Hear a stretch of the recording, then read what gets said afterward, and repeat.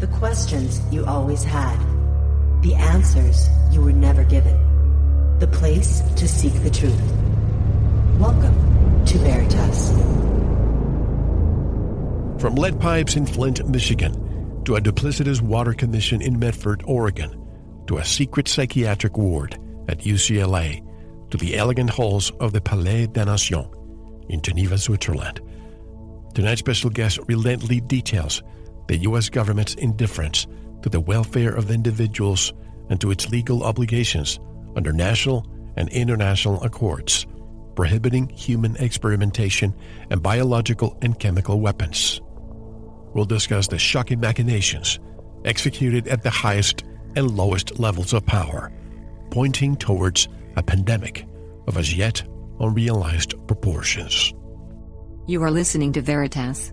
If this is your first time, welcome home. To listen to tonight's full interview and all of our material, join the Veritas family and click on the subscribe button at veritasradio.com.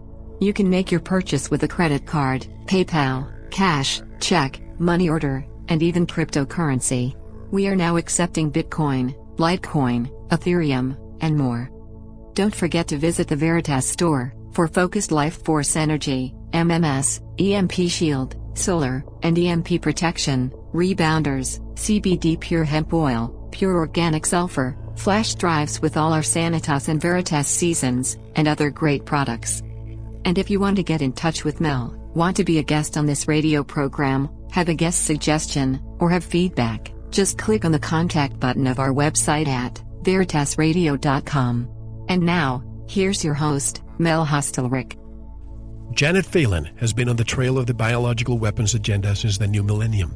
She is the author of At the Breaking Point of History, How Decades of U.S. Duplicity Enabled the Pandemic. Her articles on this issue have appeared in Activist Post, New Eastern Outlook, InfoWars, and elsewhere. Educated at Grinnell College, UC Berkeley, and the University of Missouri. Graduate School of Journalism. Janet, quote-unquote, jumped ship, and since 2004 has been writing exclusively for independent media in many large-scale publications. She is the author of the groundbreaking expose, Exile, and 2 books of poetry. And she joins us directly from Chiapas, Mexico, in the southern part of Mexico. Janet Phelan, welcome to Veritas. How are you? Well, thank you so much for having me on your show. I'm actually thrilled to be here. Thank you. I am as well. Janet, the main focus of this interview will be about your new book, but I think it's imperative that we give the listeners an overview of your background and your story. I know you also wrote a book titled Exile, which, by the way, I also want to read.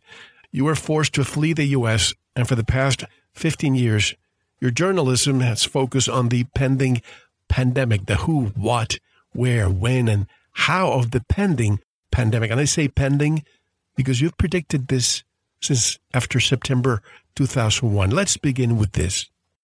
Yes. Well, certain things, shall we say, came dramatically to my attention after the events of September 11th. Well, as we know, those events included not only the attack on the World Trade Center, but subsequently the anthrax mailings, which came to be called Amerithrax. And it is that particular thread that I started to follow. As we know, following the events of September and October 2001, the U.S. Congress rushed to pass a big bill called the USA Patriot Act, which many congressmen confessed to not even reading. There's been a lot of attention paid to the surveillance authorities in the USA Patriot Act, and a lot of efforts to address the increasing surveillance and lack of privacy that Americans now have because of the USA Patriot Act. But interestingly enough, almost no attention was paid to a particular section, which, as far as I can see, is where this bioweapons rabbit hole kind of started for me. And that would be Section 817, which is the expansion of the Biological Weapons Statute. And in that section, in the USA Patriot Act, the U.S. gave itself immunity from violating its own biological weapons laws. I believe the exact verbiage is, the prohibitions contained in this section shall not apply to any duly authorized U.S. governmental activity. So while we mere mortals were barred from possessing, deploying, developing all kinds of things around biological weapons, the U.S. gave itself a free rein to do so. Now, the question would be, what does that mean? I mean, what are the implications of this? Because as a matter of fact, the U.S. is party to an international treaty which is called the Biological Weapons Convention. And that treaty prohibits member states from developing, stockpiling, deploying biological weapons. So one could be concerned that by passing this domestic legislation, the U.S. has essentially thumbed its nose and, in fact, violated the international treaty. Now, I'm going to go into in a moment what I found out about the U.S. and the treaty and so forth, but I wanted to give you a second if you had any questions at this point in time. Well, no, you traveled to Geneva, Switzerland. What happened during that trip, and were you heard? Well, I traveled to Geneva, Switzerland twice, in 2011 and in 2016. And I attended and participated in the Biological Weapons Convention on both occasions. I went as an NGO rather than as media, because as an NGO, I do have the opportunity to engage the convention, to make a presentation. If you go as media, you've got duct tape over your face and you can't say a word. So it was very interesting to me what I found out by attending that convention. First of all, the U.S.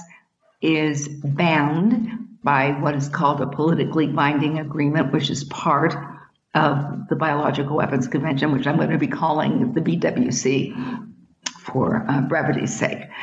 It is bound to report any changes in law, any bioweapons activities, but specifically any changes in law that occur within the country, right? So the first question I had was, did the U.S. report this rather alarming Section 817 to the convention at large? As it turned out, it did not. According to the delegate that I spoke with about this, when I discovered that this report had never been made, his name was Chris Park, and he said, well, it was an oversight, we forgot to. Well, we all make mistakes, and we can certainly understand that. But a little later in the convention, I found out it wasn't a mistake at all. I was sitting in a side event, which took place during the lunch hour, that was hosted by the United States. And one of their speakers, a Dr. Daniel Gerstein, did a PowerPoint presentation to the individuals, the delegates and so forth that were in this side event, showing them what vital and vibrant biological weapons laws the U.S. had on their books. Well, Gerstein showed the old law, not the one that was amended by 817, not the one where the U.S. gave itself permission to essentially violate the convention, to develop, stockpile, deploy biological weapons. So at that point, I began to realize that the U.S. was essentially lying to the convention. Was I heard? Well, that's an interesting question. I think I was heard specifically on my second presentation, which was in 2016. The first time, I think I was something of a newbie and, was doing the best I could. But I had learned a lot by my 2011 experience. In 2016, I presented again during the NGO presentations and was immediately approached by a reporter from the Russian news giant TASS, who subsequently interviewed me and ran a big spread in Russia about my particular concerns and presentation. Furthermore, I was approached by a number of delegates to the convention who were expressing alarm at the information that I conveyed, which had to do with the U.S.'s violations of the treaty. Unfortunately, the media gallery was also full of other reporters from the Associated Press and Reuters and people whose work would be read in the U.S., and none of them said a word. So that's kind of a reflection, I think, of the times we're in. I'm curious, since you've researched the U.S. bioweapons program, and a lot of people might think that this is something rather new, just a few decades, but no, it's over 100 years. Did you ever look into the origins of the Spanish flu? I've run into some concerns about that, but the answer is no. I think I sort of took that as something that was probably, a bona fide, naturally occurring incident, and I didn't look any further than that. That deserves its own investigation and its own interview, because with what I've been told, it was created in the United States, but the only reason why it's called the Spanish flu is because Spain was neutral during World War I. It was the only country with a free press, when the other countries were just keeping it quiet to avoid the enemy knowing how many casualties they had. But anyway, that's for a different interview. Is the U.S. ignoring the Nuremberg Code by continuing to evade the mandates of informed consent, Janet? Well, this is something I think that has concerned a lot of people, and it appears that the answer is that it certainly is, and is doing so on a number of different issues. We're all watching with some interest the progress of Biden's insistence, mandates that people have to get vaccinated if they work for the federal government, if they work for contracting companies. I do understand that the Fifth Circuit Court has said that this is illegal. As of today, I received a notification that OSHA has also said that they will not enforce this mandate. So that's one issue. But the U.S. has a history now of ignoring the mandates for informed consent in a number of different sort of venues. For example, we all know about the Church and Pike hearings of the 1970s and MK Ultra and how, this was supposed to have sort of cleaned house so that the CIA would not be running experiments on people anymore. But this appears to, the experiments appear to have gone underground. And I want to specifically mention a situation that UCLA, their Neuropsychiatric Institute, which did have a human experimentation ward up and running at least until around 2000. It's very hard to get data about this because UCLA has taken the absolutely extreme and bizarre stance that, well, ASouth never existed. We don't know what you're talking about. It doesn't matter how much information, links, whatever you send UCLA to show them that ASouth certainly did exist. They have basically gone into a sort of a tailspin of denial. Now, what they were doing on ASouth, which was populated in terms of its client base, its patient base, was solely at the time of the concerns, when the concerns began to evidence about it, were solely welfare patients, okay? None of the Hollywood stars were on ASouth.